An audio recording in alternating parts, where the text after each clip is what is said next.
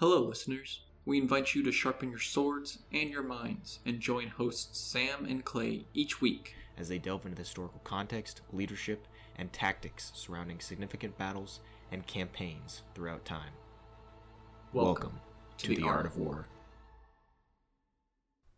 All right, everybody, welcome back. I'm Sam. And I'm Clay.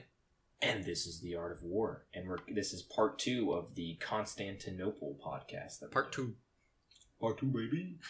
So, last episode, we ended off talking about the naval battle that the Ottomans launched to try to retake the Golden Horn, or to take the Golden Horn. And that resulted in an Ottoman loss, and I can't say his name. What is it? Batoglu? Batoglu, yeah, Batoglu getting stripped of his title, all of his wealth, all of his property, and a small little Venetian contingent of war galleys and ships getting into the Golden Horn. Yeah, so they were sent from the Vatican too with like a bunch of supplies to resupply the city. So it was, very bad when you're trying to siege a city. One of the big things is the city you're sieging runs out of supplies, and so they might surrender because of that, because they're going to start starving. So having this big naval defeat and then the city of Constantinople getting a bunch of these supplies was real bad. And see, it's funny because in this instance, both the Ottomans and the Byzantines believe that that's just the first of the Venetian fleet. That's why Balaglu, or whatever his name is, Batoglu, he gets treated so poorly. Like, at first, Mehmed's going to execute him because it's like brings so much dishonor on the Ottomans. It was so like an easy of a task in Mehmed's eyes to defend and to blockade the Venetian fleet from getting in and to take the Golden Horn. So that's why it's such like a big deal for both of them, is that they think that that's the first of many, right? Right. They think that the Venetians are coming with an even larger fleet. So the Byzantines are thinking, okay, that was successful. We've destroyed a bunch of their navy. They have no way to get into the Golden Horn. Now we have supplies. And then in like maybe a week or two, then another bigger Venetian fleet's going to arrive. So the Ottomans are like, we're scared. Here they come. They're going to, we don't have a navy, right? Right. That's a good point. Little do they know, there's no one coming, right? Right. But, they didn't know that. So they had no at this idea. point, the Byzantine citizens, their morale is pretty high because they've had like a couple major victories. They've repelled the Ottoman forces pretty much fully for the most part. And the Ottoman morale was pretty low because they've had a couple of big defeats, and they think that there's this big Christian relief force that's heading their way. And Emperor Constantine IX at this time, he actually offers a peace deal to Mehmed II, the Sultan of the Ottoman Empire, saying, you guys can leave now and that'll be the end of it. And then so the Grand Vizier of the Ottoman Empire, right, this Kandarli Halili Pasha dude, supported this offer because, a siege is so lengthy, and especially a siege of this scale and caliber of Constantinople, it takes so much resources. So Mehmed's Grand Vizier is basically like, yeah, let's take this peace deal and get out of here. But Mehmed did not want to do that, right? Yeah, and the funny thing, also another reason why his Grand Vizier is so in support of retreating and stopping the siege is because he was present when Murad II, his father, Mehmed's the father, tried taking Constantinople, and they lost thousands and thousands of soldiers trying to breach the walls. So the Grand Vizier sees it as another, potentially costly siege that's going to end in an Ottoman defeat, because they've tried about 7 times, the Ottoman Empire that is, they've tried about 7 times to take Constantinople over the stint of 200 years, right? Mm-hmm. So he's, the Ottomans probably didn't view it as such a, easy task as Mehmed did, right? Even the soldiers, because a lot of those were veteran fighters that probably were there with Murad II that tried taking the city. So yeah, the Grand Vizier and a lot of the younger generals, they're in a contention throughout the siege, because the younger ones want to take Constantinople. They want to make their name. Mehmed wants to make his name. He's in his 20s. But the Grand Vizier sees it as just like another hopeless cause. That's, let's just take the money that they're going to offer us, take the deal that they're going to give us, and be done with it, right? Mm-hmm. But no, Mehmed, he wants to press on because he thinks that he has a stronger strategy than his father with the use of the artillery, the larger forces, and the construction of the fortification on the east side of the Golden Horn next to the city of Galata that's basically isolated Constantinople from the rest of the world. So he thinks he's still in an advantageous position, even if he lost that naval battle, and even though he's lost these multiple attacks, frontal attacks. So Mehmed II still believes that, the key to cracking Constantinople is a full surrounding the entire city. So he has to get his naval force into the Golden Horn Harbor to completely surround Constantinople. That's what he sees as leading to his victory. So he has to come up with a different tactic for that, obviously, at this point, because just a full-on assault trying to rush the Great Chain didn't work. So it's pretty crazy what he decides to do, right? First off, though, he positions one of his larger cannons that's on land to assault the towers and the defenders of the Great Chain. So the people on the seawall, he now has a cannon firing at them from like the edge of the coast on the land. And then what does he decide to do with his naval force? Well, firstly, the thing that he tries to take a diplomatic stance on it. He tries to go to the actual governor or the leader of this little town called Pera, which was Galata, the Genoese colony that's housing the Tower of Galata, which has the other side of the chain. He tries to go to them first and say, like, hey, we'll give you a vast amount of wealth.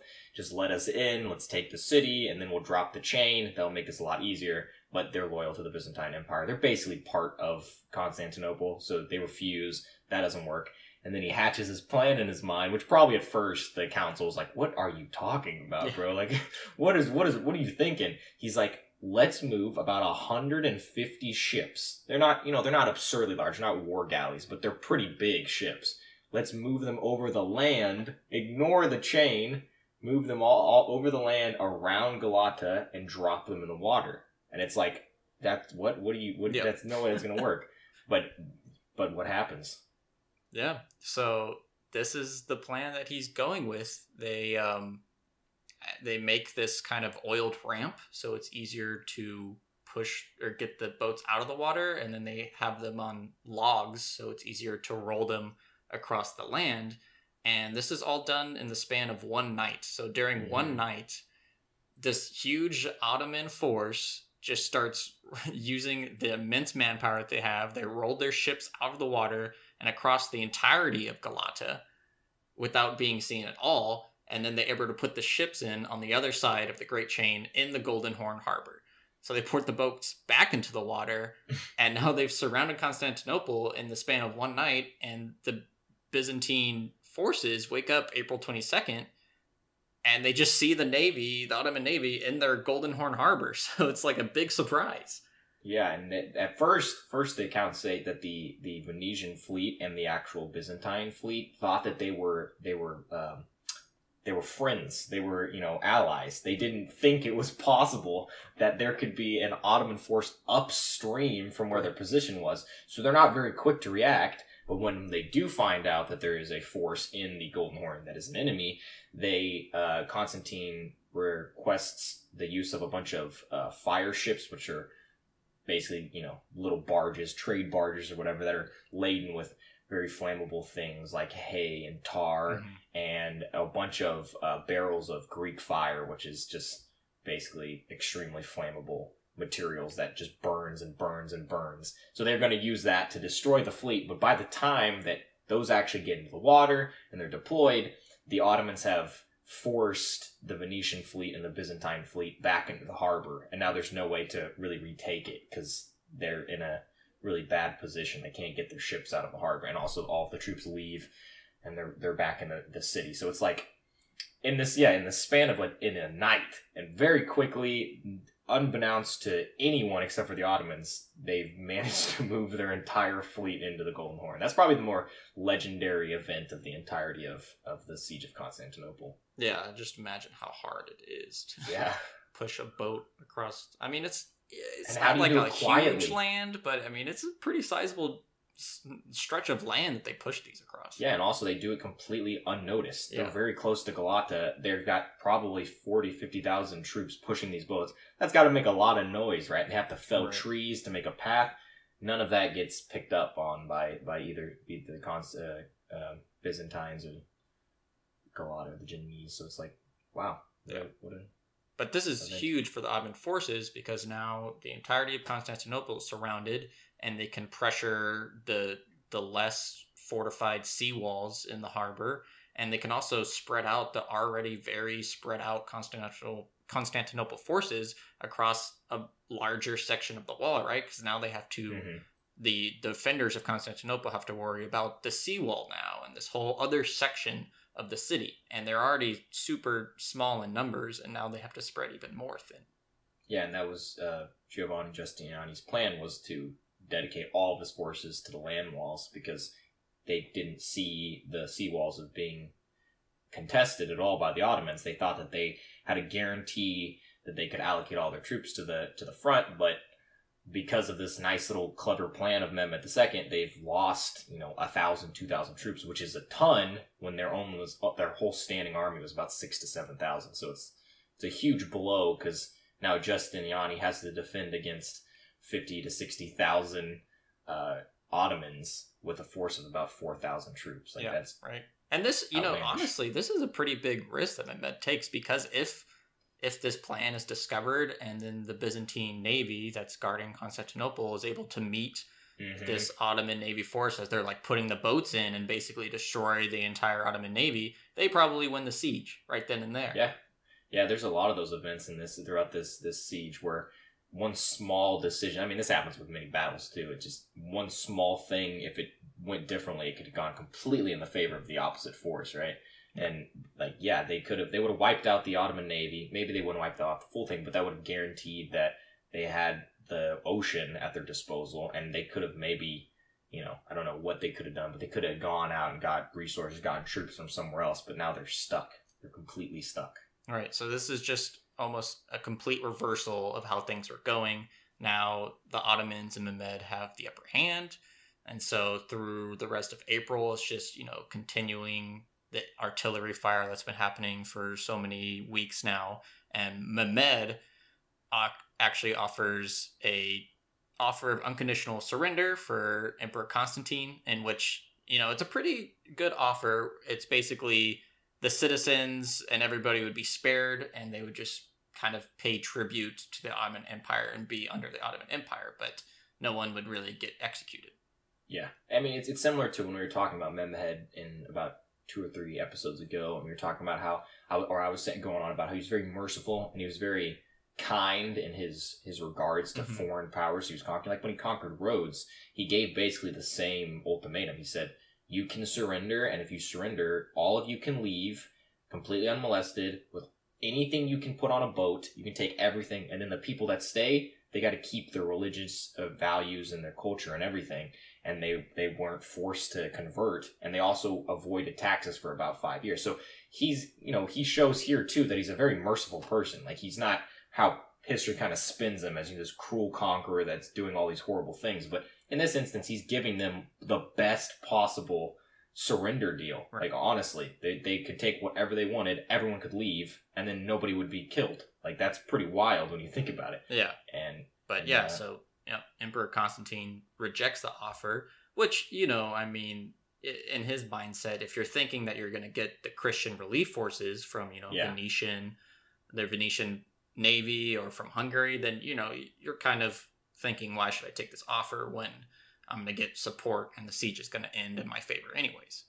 Yeah, and also this is Mehmed, who's a younger leader than Murad II, and Constantine was alive when Murad II tried taking Constantinople some 50 years prior. Mm-hmm. So he's thinking, it's a young son that's doing one of his first military expeditions. There's no way that he could take it if his father didn't take it. And also they have that whole concept of it's Constantinople. It's only ever been taken one time. That's because we left the gates open in 1204, right? Like, they don't see Constantinople as being a city that can really be taken. So there's a lot of factors that probably play into why Constantine just immediately rejects the offer and doesn't even really go into negotiations with Mehmed any further after that point. Mm-hmm. Yeah, so this brings us, into May, the last month of the siege, and, it's a lot of the same kind of little skirmishes that Giovanni Giustiniani is still able to repel the Ottoman offensive attacks, but the Ottomans are still just bombarding the city with their artillery, but the walls are being repaired. Giovanni's very good at managing it so far. And see, the one big issue with the Constantinople walls is that the walls themselves, they can be repaired very quickly, but gateways, their main gates are really difficult to repair. So when they're getting constantly bombarded and damaged, it's hard for them to repair these very large structures that have a metal gate, a metal wall, that don't have areas that they can place rubble in front of or they can repair. So the focus switches from damaging the walls towards the middle of May to damaging the gatehouses so that they can break through there, because that's what he views as, or Mehmed views as the weakness in the walls. And the first thing he hits is he actually damages severely the St. Romanus gateway that is south of the southern portion of the wall where Justiniani is set up. And he launches a contingent of about 10 to 20,000 light infantry to go and pry at the thing, and they actually start getting through, but Justiniani is able to repel them because it's just the light infantry, it's not the Janissaries, it's just mainly the Christian captured soldiers and the APAC, which are the light infantry. So he starts to change his focus to going after the gatehouses, and you see that about 5 days after too. But not only are they, just doing the artillery bombardments and pushing with the light infantry, they also have some other things going on, the Ottomans do. So they actually have a sapping force at this same time period as well. And if you recall, if you haven't listened to it yet, go listen to our episode on the siege of Tyre and Gaza, where we talk about sapping. But, basically sapping is digging underneath the walls to kind of weaken the walls and maybe getting into the city that way. And so we have this Ottoman sapping force. And what's the only effective measure to counter sapping? Is sapping. You counter sap. You dig a tunnel either above or below the forces, the sapping forces, and then you surprise attack them, and you have little scuffles in these small little tunnels, and you try to retake what they've sapped, and then you cave in their tunnels by destroying their supports in some manner. That's basically the only way. There was other methods that were used where you could drown them out, but also at this period of time, sapping is a very archaic concept, so they have preventative measures to ensure that they don't get drowned by them flooding the tunnels. So yeah, the only measure is to counter sap, and Giovanni Giustiniani, the legend, he was expecting this, so he has at his disposal a tunneler named Johannes Grant, and this guy is very good at what he does. He has actually, prior to the siege even getting into full swing, he has built small tunnels all underneath the walls that are for listening for the sappers, where they're able to locate where the digging is going on so they can meet them before they can get close to the walls and maybe jeopardize the strength of them. So that's what happens. And they have a lot of fights. I think they're on the 21st, 23rd, 25th, and 26th. There's multiple battles underground that go on to retake these tunnels. And the Byzantine forces come out on the better end of these battles. They actually are able to repel a significant force of the Ottomans that are sapping underneath the wall. And the Ottomans are trying a bunch of things right now. So they're also trying to cut the Great Chain at the Golden Horn, because they do have their larger war galleys still on the other side, because they can't lift those across the land. So they have a significant portion of their navy still on the other side of the Great Chain, but they actually can't cut through the chain. It's too sturdy. Yeah. They can't actually get through it on the using the tools that they have. Yeah, I mean, it's gargantuan chain. I wonder if that still exists. I was thinking about that. I wonder if that chain is still there, or if there's somewhere in Galata or Istanbul, if there is a, like the actual chain. Because from the sources, the thing is unbelievably large, one of the largest ever constructed. So yeah, they don't really make much effort, or they don't make much progress getting their war galleys into the Golden Horn. But this kind of, I guess, it reinvigorates the Byzantines, because the attack on the St. Romanus Gate, plus the sapping efforts being quelled, and also the inability for the actual main Ottoman navy to get into the Golden Horn, it really inspires them, because you see that after these events, there's multiple instances where Mehmed launches an attack on the walls over the stint of the 6th to the 11th. He launches multiple attacks on the walls, and they just repel them. Very, very little losses on the sides of the Byzantines.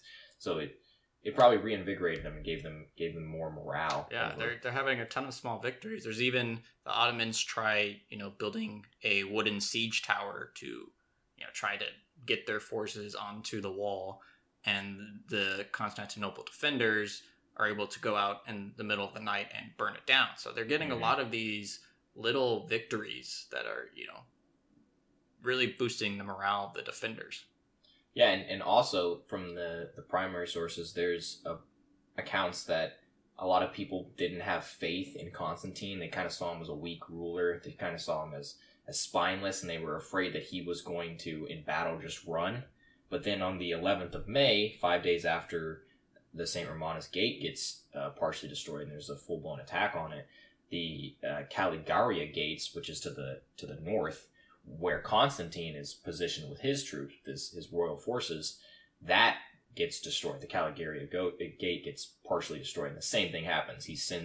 Mehmed sends about 20,000, 30,000 light infantry to kind of pry at the wall, and Constantine with his small force also repels them. So then that gives a bunch of the fighting forces, they get support for Constantine because they didn't believe he could do it, and now they see he's actually with this, he only had like 700, 800 troops, was able to fight back this huge force.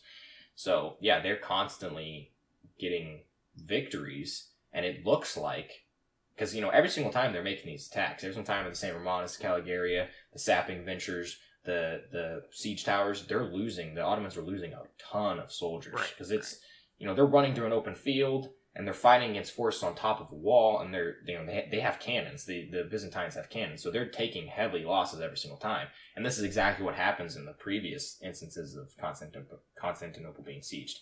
They just lose so many troops that they just can't afford it anymore. It just doesn't make sense. And so it probably doesn't look good for the Ottomans. They probably see the same thing as, like, they're winning all these small victories. This isn't going good for us. Right. Yeah, so it gets to a point, in late May where Mehmed II hears that there's a rebellion rising in Asia Minor of the Ottoman Empire. So he has this rebellion that's happening back at his home front, but he has the majority of his forces here sieging Constantinople. So now it's getting to, he really has to end this quickly, either capture the city or make a peace deal or something so he can get back and quell a rebellion in Asia Minor. So he actually does another offer of surrender for Emperor Constantine.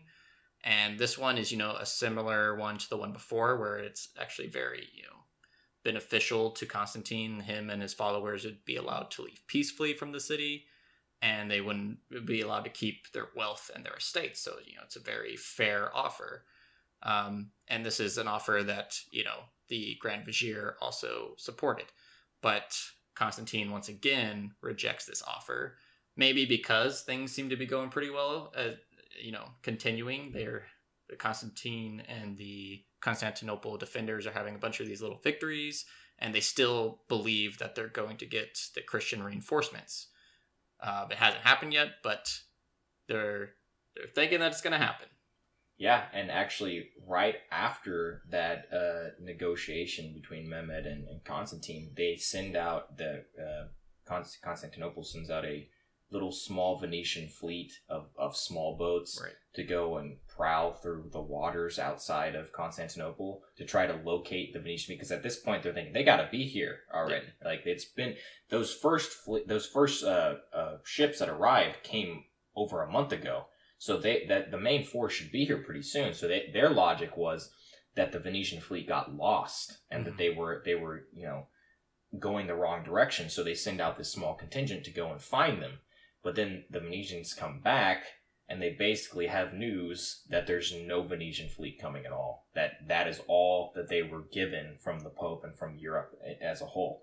So that's kind of like a big punch to the gut for the Byzantine people, because they expected a relief force. But right at the same time, the Ottomans are in council discussing what to do next, because like you said, there's a rebellion happening in Asia Minor, and that's been also one of the biggest factors for why Constantinople has failed to be sieged by the Ottomans is that usually there's something back at their home that stops them from being able to do it, like a rebellion, or they just logistically can't afford it anymore. So he's kind of at an impasse. He has to decide. And like you said, the Grand Vizier is telling him constantly, we need to get out of here. This is not a good idea. We're going to lose too many troops. You might die. Just let's end it right here. But for about a day and a half, this council goes on, and they eventually come to the decision that they're going to have a full-blown, they're going to send everything. They're going to throw the whole fence at it, right? Right. And it's, a split decision, because you have the Grand Vizier, Kendarli Halili Pasha, and his supporters, and they're supporting lifting the siege and retreating completely. And then you have Mehmed and his, his teachers and his supporters that are on his side, and he wants to capture the city. And so there's a split in the Ottoman leadership, but Mehmed is always going to have the final say, and he decides that he wants to do a final offensive push to capture Constantinople. Yeah, and prior to this decision, the Janissaries haven't been really used to the full extent. Right. They've been used in small amounts for these attacks, but the full Janissary force hasn't been deployed. So that's what this final assault is going to entail, is using the Janissaries to try to actually make a desperate push into the city in one of the breaks that they could potentially make on the walls. And so that's what the plan is. Yeah. So we're at the end of May, and in preparation for this, Mehmed actually orders that the Ottoman troops pretty much, cease their attacks so that they can rest. So in the accounts I read, it was basically saying that a silence overtook the peninsula in, preparation for this attack. That's just got to be pretty wild to think about, how it's just been nonstop cannon fire for months, and now it's completely silent. Yep. And they're all in prayer. Right. Both sides are in prayer, because this is I think it's right around the Pentecostal season for Greek Christianity back then. So they're at the cusp of their religious views or their religious values, and they're participating in their religious ceremonies, whilst the Ottomans are also resting and participating in their religious ceremonies, because they see they're about to go into battle, so they're all praying and they're worshiping. And so it's just like this peace, this calm before the storm. Yep. It's just both sides are. I don't know if the Byzantines probably weren't expecting what was coming, but the Ottomans were preparing for the final little push. Yeah. So they have this day of rest, pretty much, with no fighting at all. And then, similar to his surprise naval move, Mehmed orders the all-out attack at midnight. Mm-hmm. And so that he gives the order at midnight, and at this time, the Ottoman laborers have filled the moat that's surrounding the entire city. So this allows for a much more aggressive ground assault, where they don't have to cross the moat at certain points where they've created bridges. They can just cross it pretty readily. And it's, a series of a couple of assaults. And the first assault is obviously the light infantry, the Rumelian and Anatolian infantry soldiers. And pretty much this entire assault is focused at the gate of St. Romanus, right? Which they have been attacking for some days now, and they've actually made some pretty sizable gains in the fortifications there. Yeah, and at first you kind of look at it and you say, that's not a very wise decision. Why would you go after Giovanni Giustiniani? He's the one, the most capable of the leaders, and he's got the most forces on that portion of the wall. But the accounts state that gatehouse was so severely damaged that you could basically, at that point, just climb over the rubble and get into the city. So there wasn't really even need for a siege tower or ladders. They could just go straight in if they were able to, repel Giustiniani's forces and get them off the walls. And if they get them off the walls, they basically take in the city, right? Right. So, he sends the first troops of the Christian, the captured Christian forces. There's not many of them. And of course, they're going to send them first because they don't care about them very much. And then, like you said, the light infantry, which is the vast majority of the troops. And the plan is to overwhelm these 1,000, 2,000 troops, and just by sheer numbers, and then the Janissaries can come in and clean up, right? Right. And Giovanni Giustiniani is not going down that easy, right? He's repelling this first assault very well, and it gets to the point to where Mehmed has to order his Janissary force to go and attack the gate. It was expected that the Janissary force would kind of be the cleanup to end it, but now he actually has to use the Janissaries to even get into the city. Yeah, and this is, from what I read, this is like the last desperate play that he has, because there's the rest of his forces are in retreat from the walls. They're not making any progress at all. So he's sending these 3,000 to 4,000 Janissaries to make the last possible attack, because if that fails, it's over. The siege is pretty much done, because they're taking so many losses. There's not many accounts that talk about how many soldiers are dying in these sieges or in these assaults, but it's ridiculously high. It has to be, right? So this is his last play, his last hurrah, and he sends those 3,000 in, and Giustiniani is holding his own. These soldiers, him and his soldiers, they're hardened fighters, so they're going against these Janissaries who are also the elite of the elite, and they're actually winning. Yes. They're winning pretty decisively after they've just fought off this huge force, right? And then what happens? Yeah, and so the Ottoman attackers get a huge break in that the Janissary rifle attack was able to injure Giovanni Giustiniani, and he gets a mortal wound from the Ottoman gunfire, and he's taken by some of his troops and carried to the rear of the defenders. But, this already tired and battered defending force, seeing their leader pretty much fall in battle, they lose a huge amount of morale, and then there's a bunch of confusion because they just see their leader basically die before them. And then pretty much after this point, the defenders are very quick to rout. This is pretty much the end of it once Giovanni Giustiniani falls, which, it speaks to how effective he was at leading this very, not really well equipped and tired defending force of Constantinople. He was very effective in it, but once he falls, pretty much the entirety of the defense falls. Yeah, and so the troops are all running back in a panic because they believe that they're losing, that Giustiniani is... Because they don't initially see that he's injured, and they believe that he's fleeing the field because they've lost the gatehouse, and they think that it's not, secure his safety. It's like he's running to escape the battle, just retreating for his own life. So they think, let's follow him instead. So they dip out, and then there's about 450 Janissaries that have survived this attack, this frontal assault. And they get on top of a small gatehouse next to the St. Romanus called the Cerco Porta, and they start mounting Ottoman flags on top of it. Right. And the relief forces that were coming from Constantine, they see this, and they don't know that there's only 400 Janissaries on top of that gatehouse, which they could have easily fought and maybe forced back. Mm-hmm. So they see just these flags and think that they've lost, right? So they all start retreating to the Hagia Sophia as maybe a last-ditch defense effort, but Constantine is telling them not to leave, but they're doing it anyway, and so him and his last little royal guard, about 200, 300 soldiers, they make a charge attempt at the, huge amount of light infantry and Janissaries that are coming over the walls.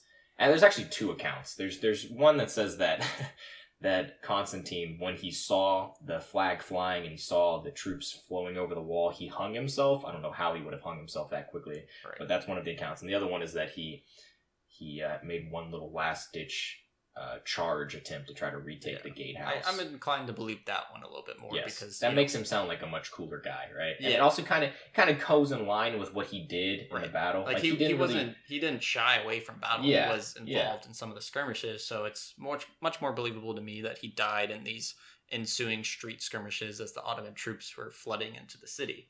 And another thing too is Lucas Notaras, who is the naval commander for Constantinople, was guarding the seawall this entire time, and the seawall was fine. The Ottomans didn't really do anything there, but he had to retreat as well when he saw the Ottoman forces enter the city and the flags raised, and he died in street skirmishes as well. There's also another account saying that he fled, but there's accounts saying that Giustiniani, he fled and got away with his forces, which I mean, that doesn't make sense at all from all of the stories that say that the reason they gave the wall in the first place was because they saw Justiniani injured. But there's some that say that he fled and lived out his life in general comfort. Yeah, but we don't believe that. Especially just he died. For just how amazing of a leader Justiniani was.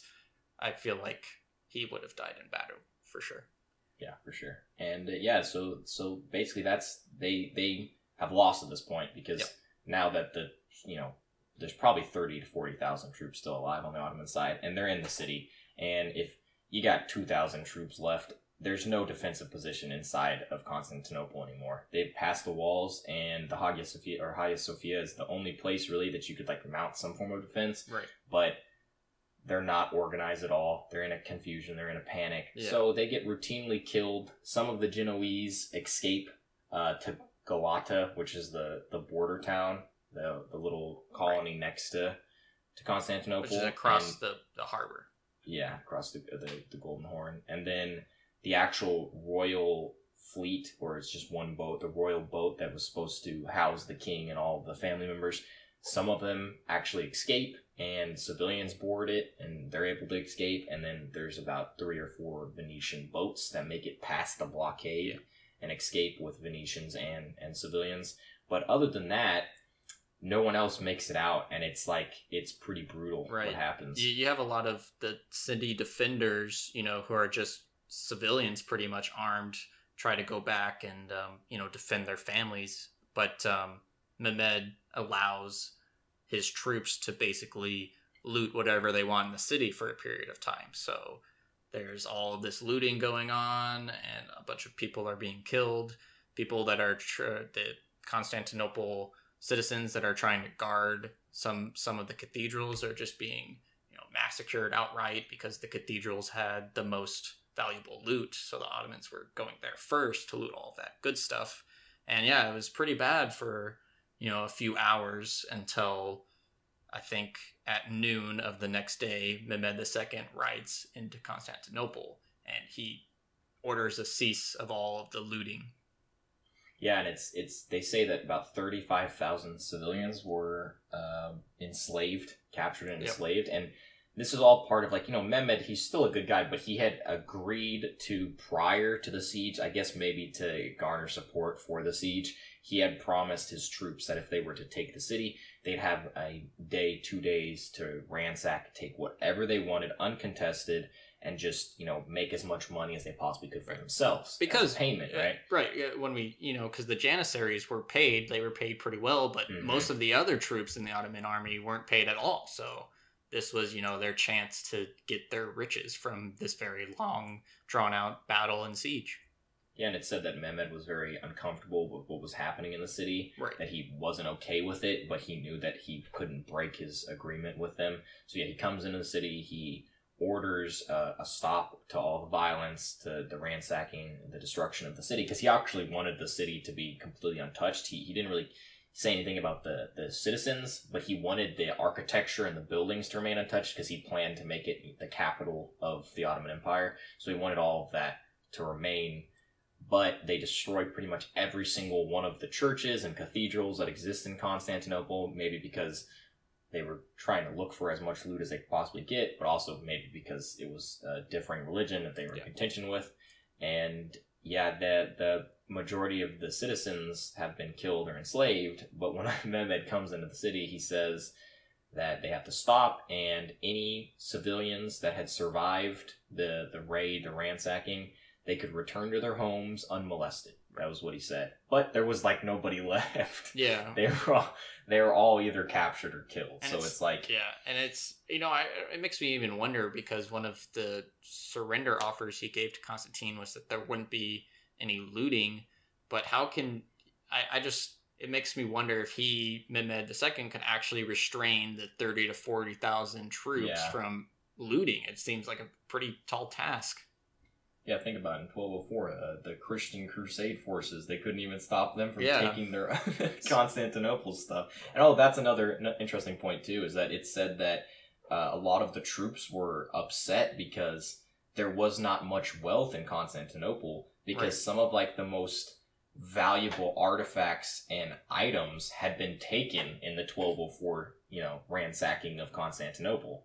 And that was 200 years prior, but they haven't really been making a lot of money in that time period, so they haven't restocking their wealth. So there wasn't actually much they get from Constantinople in terms of wealth. Besides the city itself. And, Mehmed rides into the great cathedral of the Hagia Sophia, and he converts it to a mosque immediately, and then prays there. And, the Hagia Sophia is actually really, really beautiful if you've seen pictures of it. It's really just an architectural wonder, and it's really cool. So maybe we'll post a picture on Instagram. But, so another thing that happened as a result of, yes, Mehmed has conquered perhaps the most fortified and one of the greatest cities of history at this time. But the amount of people that died, right? We have Orhan, the Ottoman noble that was, possible contender for Mehmed. He's killed. Giovanni Giustiniani's killed. Lucas Notorious are killed. All of these, significant names. And shortly after this siege, Mehmed executes his Grand Vizier, the Halili Pasha, because he was seen as, a possible enemy to Mehmed. So not only does he achieve one of his greatest goals of conquering Constantinople, but he also eliminates a lot of his enemies in kind of one short time period. Yeah, like we were talking about in the previous podcast, Halil Pasha and Mehmed were never on good terms, even when he was like a little kid. Right. So I think he probably sees this as like, this is my opportunity to get rid of this guy. Yeah. And he does. He kills him like pretty much right after they take the city. Like the day following it, he has him executed, which is like, wow, I wonder how that went down with everybody.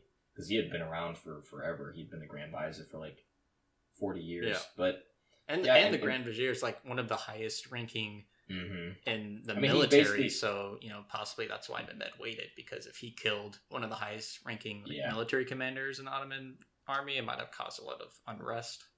Yeah, and the Grand Vizier or Halil Pasha had pretty much ruled the Ottoman Empire for Murad for about like 4 or 5 years when Mehmed was too young, but he was still in the position to be the king, or the sultan.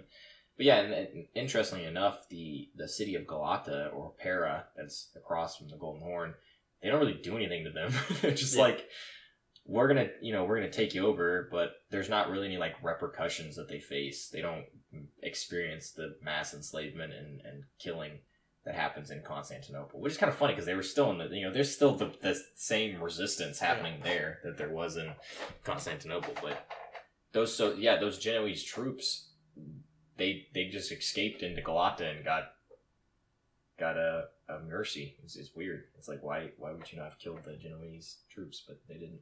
I don't know. Maybe it was just such a long campaign already, and he knew he had to get back to quell the rebellions in the Ottoman Empire. So maybe he didn't want to have to siege that little town.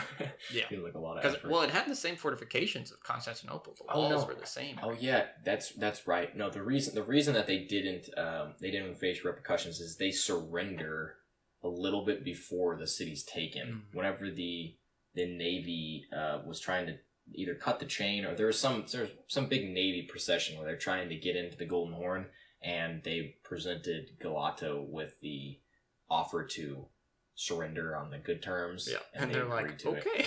Yes, this does not look good for Constantinople. We'll take that. Well, you should talk about the Hagia Sophia, what the event that both sides report. There's a little bit of a little legend that goes on that says that after the capture of Constantinople, or the fall of it, there's like flames that erupt above the Hagia Sophia, the great cathedral. And there's, a couple of historical accounts of this in the city at the time, and some other strange astronomical features, like a partial eclipse, or like the day the city fell, there was a dense fog that was pretty unusual for the time. And it's, from what I've read, is all attributed to this volcanic eruption that was like in the Coral Sea off the coast of Australia. Apparently it was a very giant undersea volcano that erupted and affected the entire world at the time, with multiple crops being killed off in the harvest season and a bunch of weird weather and snow. and some historians say that the thick fog was because of this eruption, and the fires above the Hagia Sophia were like an optical illusion that was caused by this volcanic eruption as well. So a little bit of an interesting point that goes along with this. It's kind of cool reading about that. Yeah, can you imagine if like even one of those was true? Like they just take the city and there's a full eclipse. Like how terrifying would that be? They like come into the city, you're all running for your lives, you look up and there's just a giant eclipse, like black moon. You're like, what is happening? Which, and then you look up and the Hagia Sophia probably happened. Yeah, I mean, if there's that many accounts of it, it probably did occur, but it's wild that it all happens on the day just that the fall of Constantinople. Right. Yeah. Goes back to the Alexander the Great astronomical events. Mm-hmm.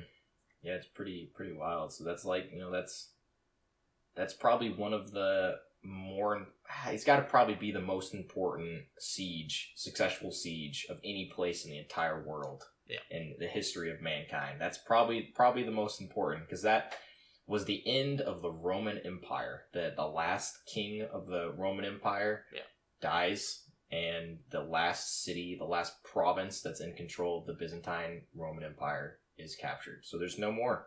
They're done. There's still the European Roman Empire, but that's a little bit different from the actual Holy Roman Empire. OG. Yeah, the OG Roman Empire. Yeah, and a lot of historians credit this. What happens after this with a huge influx of Byzantine scholars to Greece and other Christian nations as starting the Renaissance period. So this is seen as the end of the Middle Ages and the start of the Renaissance, which is pretty significant. I guess it would be the most significant siege. I still think the coolest siege is probably the Siege of Tyre in Alexander the Great's campaign, just because it's insane what happens. Yes, the land bridge. Yeah. But so I guess we'll do our rating now of both parts. So for those that are just now tuning in, we do a rating of the tactics in a battle or a siege where we cover, and we base our rating on we base it on a scale of like lame to flaming pig.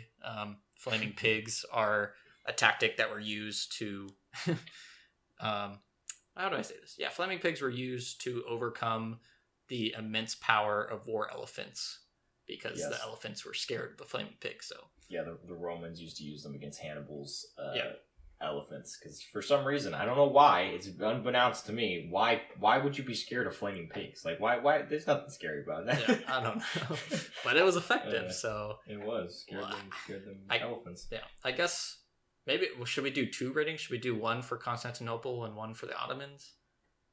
Sure. Like rate both sides, just because we did 2 parts. Yeah. We did 2 parts. So so let's do Ottomans first. Yeah. What would you give the Ottomans? I mean, the Ottomans, I would probably give them, it'd be like a really nice seared pork chop just for getting the entire navy across a land strip into the Golden Horn. That's just such a ballsy move and so bold and crazy. I might have given them a flaming pig, but the continued like unsuccessful siege or assaults that they made, it makes them a flaming piglet. All right, so it's like just a small little baby pig on fire running at you, right? Because the use of the constant artillery barraging was like a new tactic, right? He also had a gargantuan cannon, the Basilica. Then his use of the oiled logs to transport majority of his navy into the Golden Horn. It's like all that, and he's in his 20s. Like, that's pretty impressive. So I gotta give the Ottoman Empire a flaming piglet. That's pretty high. It's the highest rating we've had. Pretty high. It is. All right, so the Constantinople. I mean, like, just Giovanni Giustiniani. Giustiniani. And it's like the overwhelming odds to defend against that. Yeah. And with no support or anything, and the tactics they use to rebuild the walls. He might get a flaming pig just because for what he had. Giustiniani. And his name. Yeah. I think, he might be one of the greatest military leaders we've covered so far. We've had John Hunyadi and all these other really amazing people, but Giovanni Giustiniani, you can't really top him. Yeah, I mean, you gotta think Hunyadi was in a position prior to all these battles we talked about of like a military leader.